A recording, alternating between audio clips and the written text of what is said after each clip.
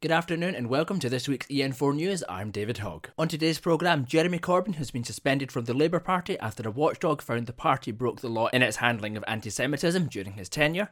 I will be judged by what I do, not by what I say. We'll explain the new 5-tier restriction system set to be introduced on Monday the 2nd of November, and we'll be looking to see how parents are lifting the spirits of children who were supposed to go out trick-or-treating this weekend.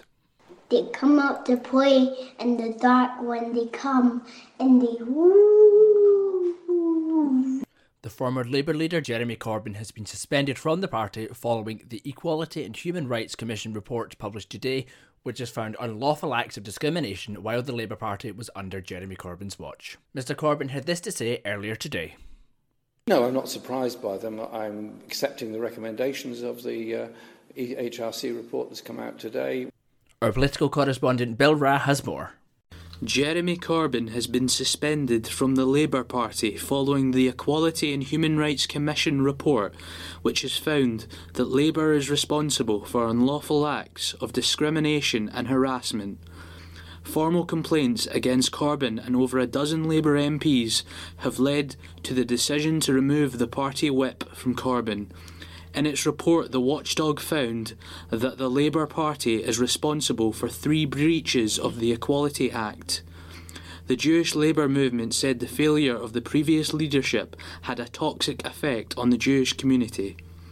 The investigation found evidence of 23 instances of inappropriate involvement by Jeremy Corbyn's office. Labour Party leader Keir Starmer insisted he has been continuously vocal about his disdain for anti-Semitism within the Labour Party. I'm on record for having spoken out on anti-Semitism, as I say, both inside the Shadow Cabinet and outside the Shadow Cabinet. I will be judged by what I do, not by what I say. Conservative councillor Cameron Rose explains why the Labour Party needed this independent investigation. It's really interesting that they had their own internal inquiry, which was, the whitewash wouldn't cover it earlier on. First of all, I think it just underlines the importance of having an independent and external inquiry for certain things and for certain organisations. Should Jeremy Corbyn be kicked out of the Labour Party? That's what the Labour Party to decide. Yeah. I don't have a dog in that fight. Probably he should be, but Keir Starmer, if he's going to restore the decency to the Labour Party, will have to tread very carefully because he needs to have power to do it. And there's a very powerful left-wing faction within the Labour Party, group within the Labour Party, and he could tumble. I'm now joined by our political correspondent Bill Ra with more on the story. So Bill, what exactly is in this report? So the EHRC report found that the party is responsible for 3 breaches of the Equality Act, which includes political interference in anti-Semitism complaints, a failure to provide adequate training to those handling such complaints, and harassment. The investigation also found evidence of 23 different instances of inappropriate involvement by Mr Corbyn's office. So what does this mean for Jeremy Corbyn's future in the Labour Party? Well, Jeremy Corbyn, as you will know, has been suspended today, so it looks like his political career may be over. That was our political correspondent Bill Ra there with the latest on the EHRC report into Labour. In a developing news story, there's been a deadly attack in the southern French city of Nice, which is believed to have been an act of terrorism. We're now joined by our international correspondent Lindsay Maycock with more details. Hi David. According to police, 3 people have now been confirmed as dead after the knife attack on Thursday morning in the French city of Nice. The attack took place at the heart of the Notre Dame Basilica. 2 of the victims died inside the church, and a third in a bar facing the church where she had fled to seek refuge after being stabbed several times. The UK Prime Minister Boris Johnson has described the attack as barbaric, and the British Home Secretary Priti Patel has said that her thoughts and prayers are with the victims and their families. The mayor of Nice, Christian Estrosi, has suggested that the evidence points to this attack being an act of terrorism. It has since emerged that a witness had managed to raise the alarm with a special protection system set up by the city. A witness who lives near the church told the BBC that she heard gunshots and people shouting in the street. The suspect is currently being detained, and France's national anti-terror prosecutors have opened a murder inquiry. France's Interior Minister has advised the public to avoid the area in the centre of the city. Gérald Darmanin has said he is in the process of organising a crisis meeting at the ministry in Paris, and President Emmanuel Macron will visit the scene later on Thursday. A minute silence was held in honour of the victims at the National Assembly after the French Prime Minister had detailed new lockdown measures. The French Council of the Muslim Faith has condemned the knife attack and have said they stand in solidarity with those affected. Lindsay Maycock there with the latest on the supposed terror attack in Nice this morning. Scotland is moving forward in its fight against period poverty. Yesterday, a committee at the Scottish Parliament reviewed the Period Product Scotland Bill and accepted all amendments put forth previously. This allows MSP Monica Lennon, who introduced the bill for the first time in 2017, to continue her campaign to make period products free. Our reporter Lena Brosselin has more. Yesterday, the Scottish Parliament passed a financial resolution allowing the Period Product Free Provision Scotland Bill to proceed. The bill, first introduced in 2017 by MSP Monica Lennon, aligns with the politician's campaign to make period products free in Scotland. The amendments to the bill were reviewed by a committee at the Scottish Parliament and have all been accepted. Now that the bill has completed stage 2, ministers are waiting on royal assent to progress to the third and final stage. Before the meeting was adjourned, Cabinet Secretary for Communities and Local Government, Eileen Campbell, assured that even though change takes time, the government is supporting the bill. Even while we wait for the royal assent and for this to kick in, the provision is already there. We're continuing to support the policy intent, so that hopefully that gives reassurance that there's not any gap before things become legal. Legislation for improving access to period products is needed more than ever. In 2020, according to Plan International UK's research, almost 30% of girls in the UK have struggled to afford sanitary wear during lockdown. EN4News talked to Claire Bamber, one of the 3 founders of the Red Box Project, a charity tackling period poverty through donations. Bamber does not believe that the fight for period poverty should be a responsibility reserved for women. You never know when you're going to need a tampon, and you go to a toilet, you'd expect toilet roll to be there, so why wouldn't you expect period products to be there? And it might, as I say, it might not affect me directly being a male, but it might affect, for example, a family member. I wouldn't want them to be segregated out just because of a biological function. Like, periods isn't something that's just appeared, in the 21st century. It's happened forever. And yet we still don't seem to, number one, talk about it, and number two, seem to address any issues surrounding it. In January 2020, following the Welsh and Scottish Government initiative, the British government launched a scheme providing free sanitary products to all schools and universities in England. However, only 40% of institutions have signed up to the scheme. Bamber explains the situation further. There's 2 angles of this, and both really focus around comms and communications, and also in the language used. I think this needs to be addressed as an equality issue and not a poverty issue. To mark it as an equality issue, then it looks better to have an equality tick that you're serving rather than that poverty angles. With the last statement from MSP Monica Lennon, Scotland reached another step in its fight against period poverty. I'm pleased that the Cabinet Secretary and I have been able to work together to bring forward amendments to the bill as introduced, which will result in a piece of legislation which meets my original policy intentions. Well, we are all agreed in that end stage 2 consideration of the bill. Congratulations, Monica. Nicola Sturgeon has introduced a new system that will include 5 levels of restrictions throughout Scotland. The system will be put in place from Monday the 2nd of November. I'm now joined by our political correspondent Veronica Contopolo to shed further light on these new restrictions and what they mean. So Veronica, does this system differ from what we've seen before? So this new system is designed in a way that will keep schools open in all 5 levels, with hygiene measures and social restrictions increasing as we progress from Tier 0 to Tier 4. How does each level progress then? There are lots of rules, so I will try and give you a summary, but please refer to the Scottish Government's website for more precise instructions. Level 0 and Level 1 aim at maintaining a good level of normality as much as possible by only limiting the numbers of people meeting and introducing a late curfew at 10:30 p.m. Level 2 introduces a ban in visiting other people's homes, with some exceptions of course, such as taking care of vulnerable people, and tightens the curfew to 8 p.m. At level 3, the most common level in the country at the moment, we see hospitality banned from selling alcohol.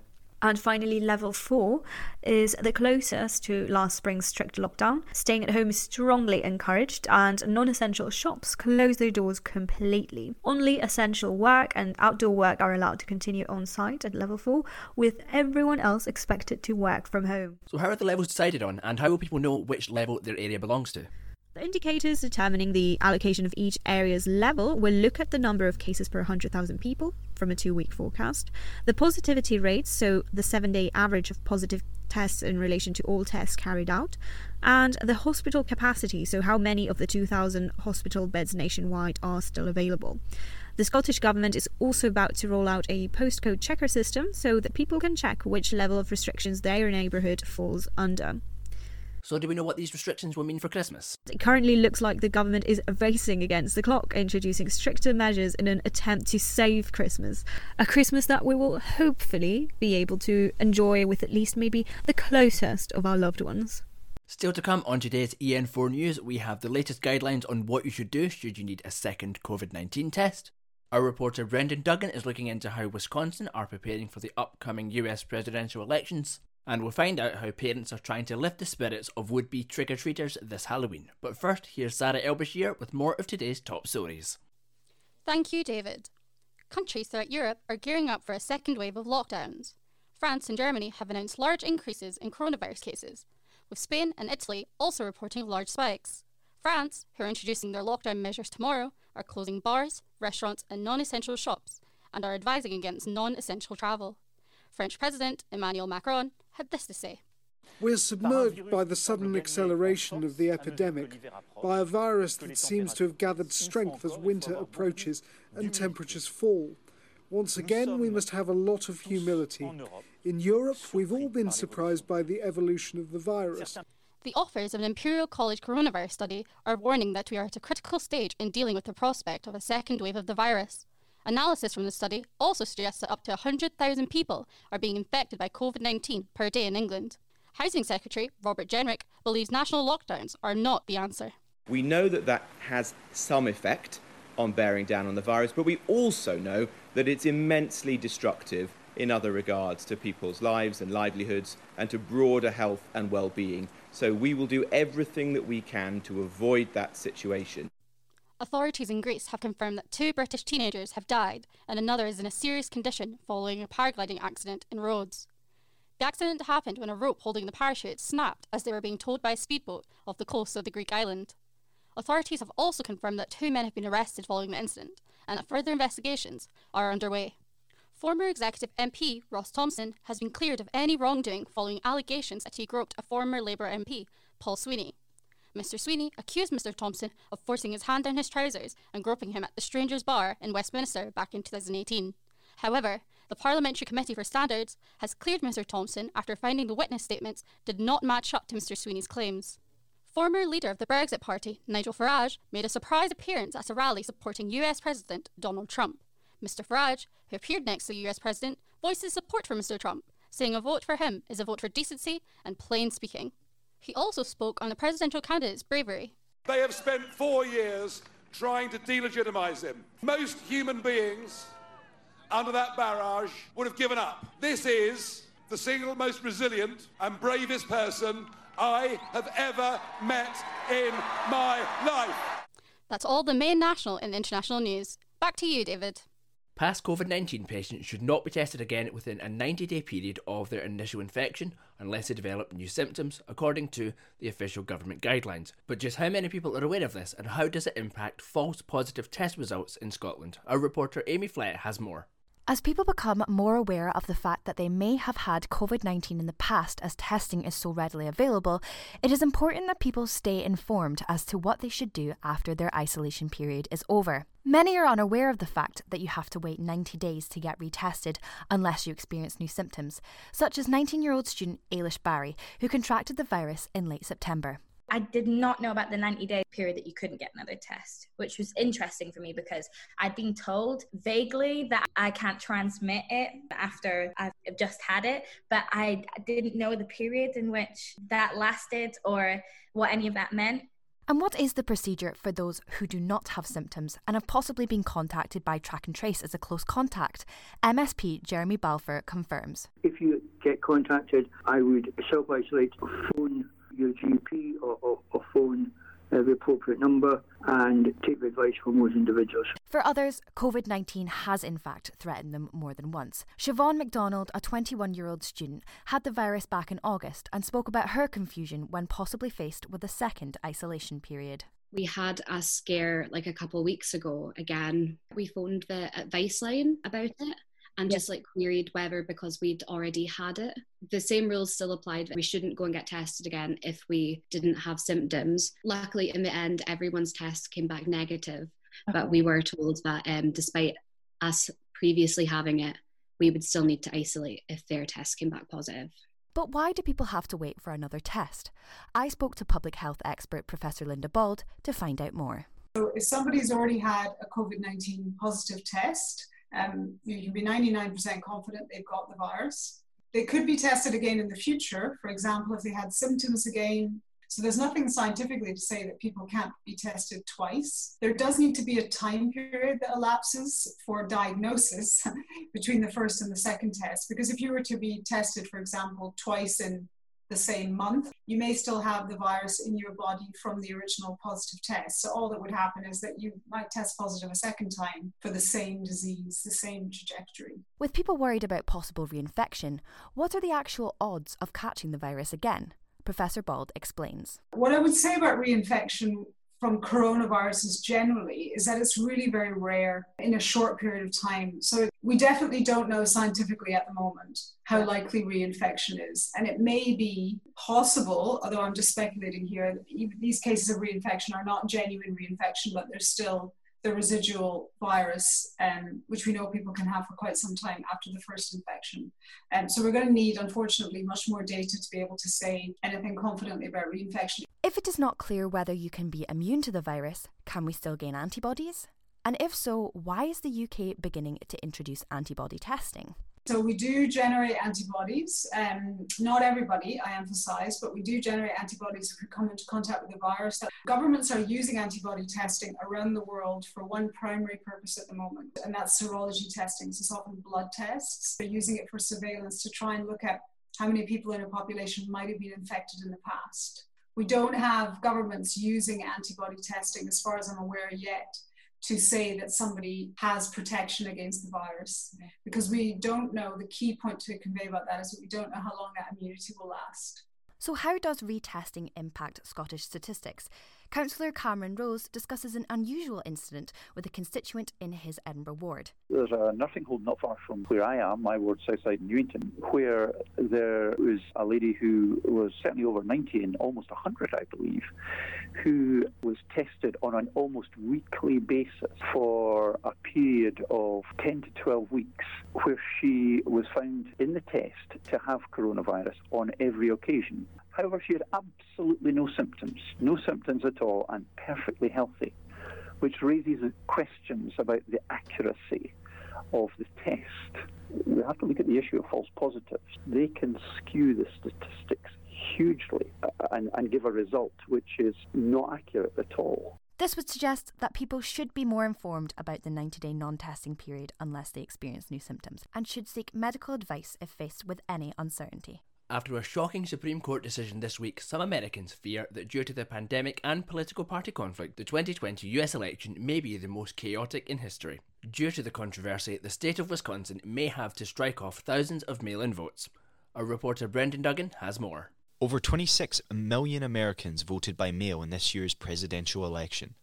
So it is huge news this week that the Supreme Court came to the decision that the state of Wisconsin, which has Democratic nominee Joe Biden ahead of President Donald Trump in the polls, will not be granted an extension to allow for ballots that are received up to 6 days after the election. This came after the Democrats asked for an extension to ensure that COVID-related delays in delivery and processing of mail ballots would not disenfranchise citizens who cannot vote in person. However, the Supreme Court ruled 5-3 against the deadline extension. Therefore, Wisconsin won't count any votes received after the 3rd of November. I spoke to Jason, who lives in Wisconsin, and almost had his vote cast away. I personally voted by mail. And how was that process for you? Wisconsin has some of the more stricter of the voting by mail legislation, and I happened to forget to sign.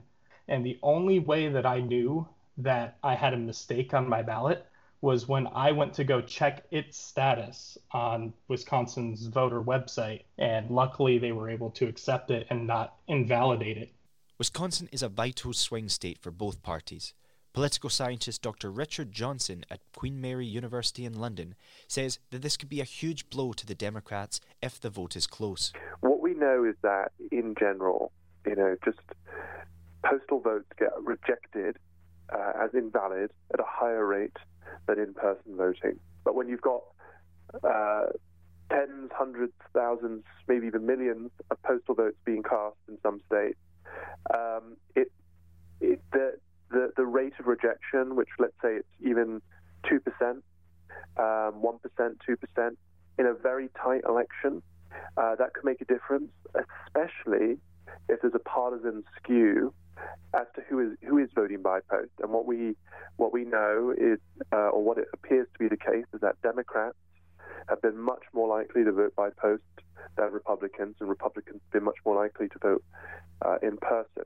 And so that means that just statistically, Democratic votes are likely to be rejected at a slightly higher rate than Republican votes. To give reason for this decision, Judge Gorsuch, who was nominated by President Trump in 2017, said, quote, "Elections must end sometime. A single deadline supplies clear notice, and requiring ballots to be in by election day puts all voters on the same footing." Many Democrats also worry about which way the Supreme Court may swing if the election was contested, as President Trump now has a conservative majority in the Supreme Court after he swore in Justice Amy Coney Barrett, a conservative-leaning judge from Louisiana. Political scientist Desmond King believes the courts would swing in President Trump's favour. They have a very firm majority of 6-9, which can become 5-4 if the Chief Justice decides to vote with the more liberal part of it. But the 5-4 is very secure. The 5 or 6 conservative court justices are pretty wedded to their convictions, so I think they will be willing to act on them. I think it'll favour the president. With the election only 5 days away, both parties have to hope that their supporters were able to post their mail-in ballots in time, or are prepared to vote in person on election day. Our reporter Brendan Duggan there on Wisconsin's preparations for the upcoming US presidential election. And now it's back over to Sarah El-Bashir for some of today's local stories. Police in Scotland have launched their annual campaign to keep the public safe during the days between Halloween and Bonfire Night. Operation Crackle will see local police officers out on patrol during the evenings and weekends in an attempt to discourage antisocial behaviour. An Edinburgh local has expressed his support for the operation. I think it's a positive thing that the police are doing in Edinburgh, to be honest. They're keeping our streets safe, especially there's a lot of stress around large crowds and stuff like that. So I think it's really positive. Police Scotland have launched an urgent appeal for the case of a missing 11-year-old boy.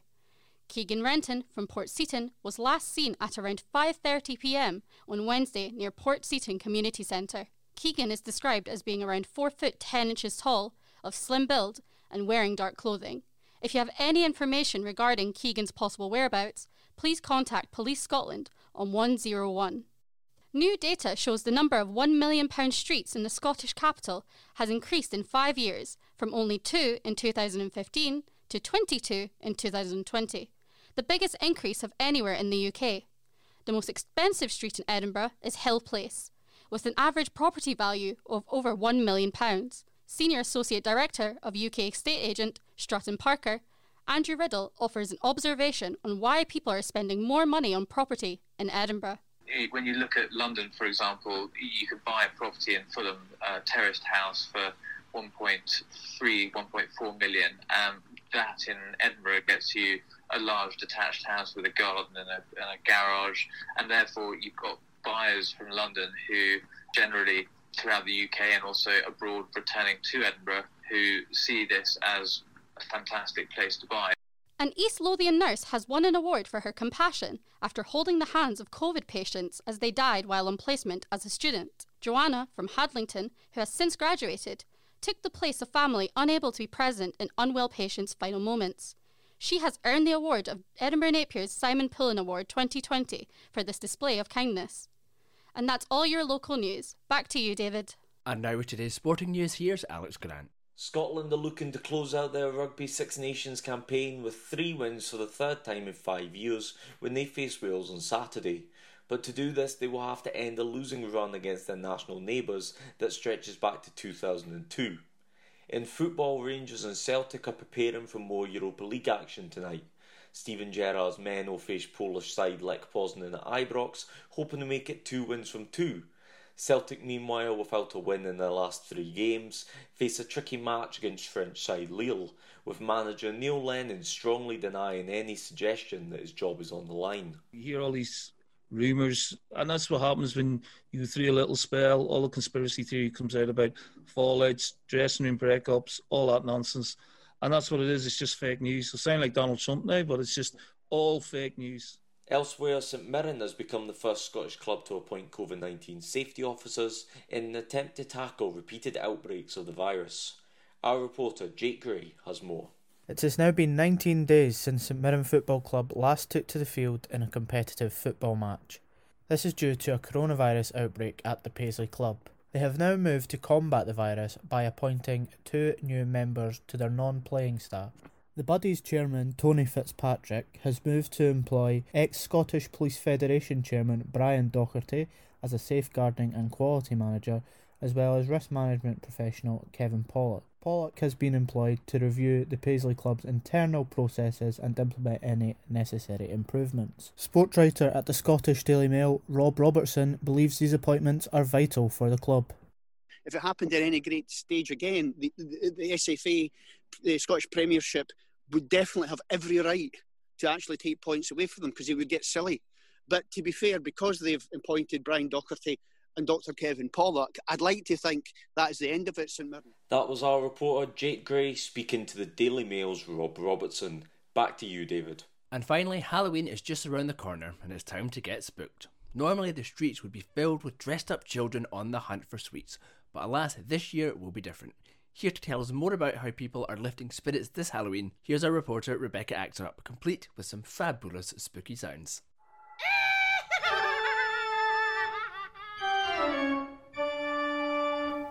Yes, it's that time of year again. Pumpkins, spooky ghosts, and trick-and-treating. Usually this time of year is a chance for the wee ones to get dressed up, head outside, and enjoy some extra sweets. But this year, like everything else in 2020, it will be slightly different. So how are people celebrating Halloween this year? I caught up with mum of 2, Gail Bucky, about her and her family's plans for Halloween. I'm kind of unsure what we're going to do because I mean, normally, especially in Davidson Mains where we stay in Edinburgh, Halloween's pretty big. There's one road that completely normally is like where all the geysers go, and obviously that's not going to happen this year. How are your kids feeling? I mean, are they sad that it won't be the same? Yeah, my daughter really likes Halloween. I think it's more to do with like the American culture coming in on this side, like especially with like YouTube and things like that. So she does like the idea of like trick or treating, and I'm like, it's guising. Well, if you're Scottish. Despite the challenges, Gail hopes that Halloween 2020 will still be a fun weekend. I also caught up with 3-year-old Roman and his mum Joss about what they liked the most about the holiday. What's your favourite thing about Halloween? Sweeties.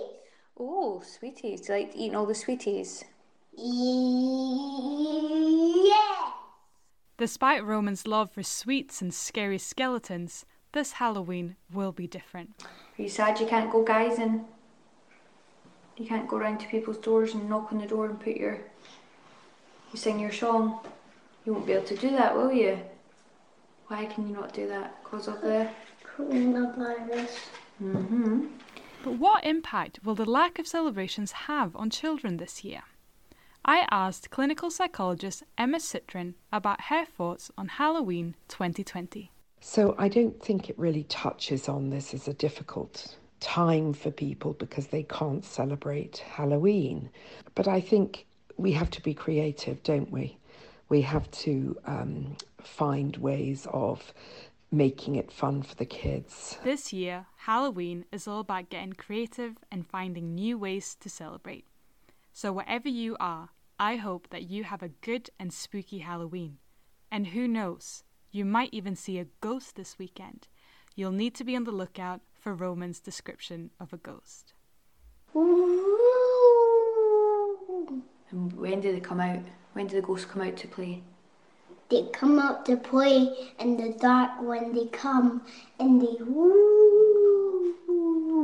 And now for the traffic and weather. With much of the eastern half of the country being hit by heavy rain and the Met Office issuing an amber weather warning, ScotRail have decided to cancel all trains from 7 p.m. tonight. And in terms of traffic, expect it to be busy this afternoon around Ferry Road, Drum Street, Gilmerton Road, Willowbury Road, London Road, Jocks Lodge and St John's Road. That's all from us here at EN4 News. I've been David Hogg. Enjoy the rest of your evening.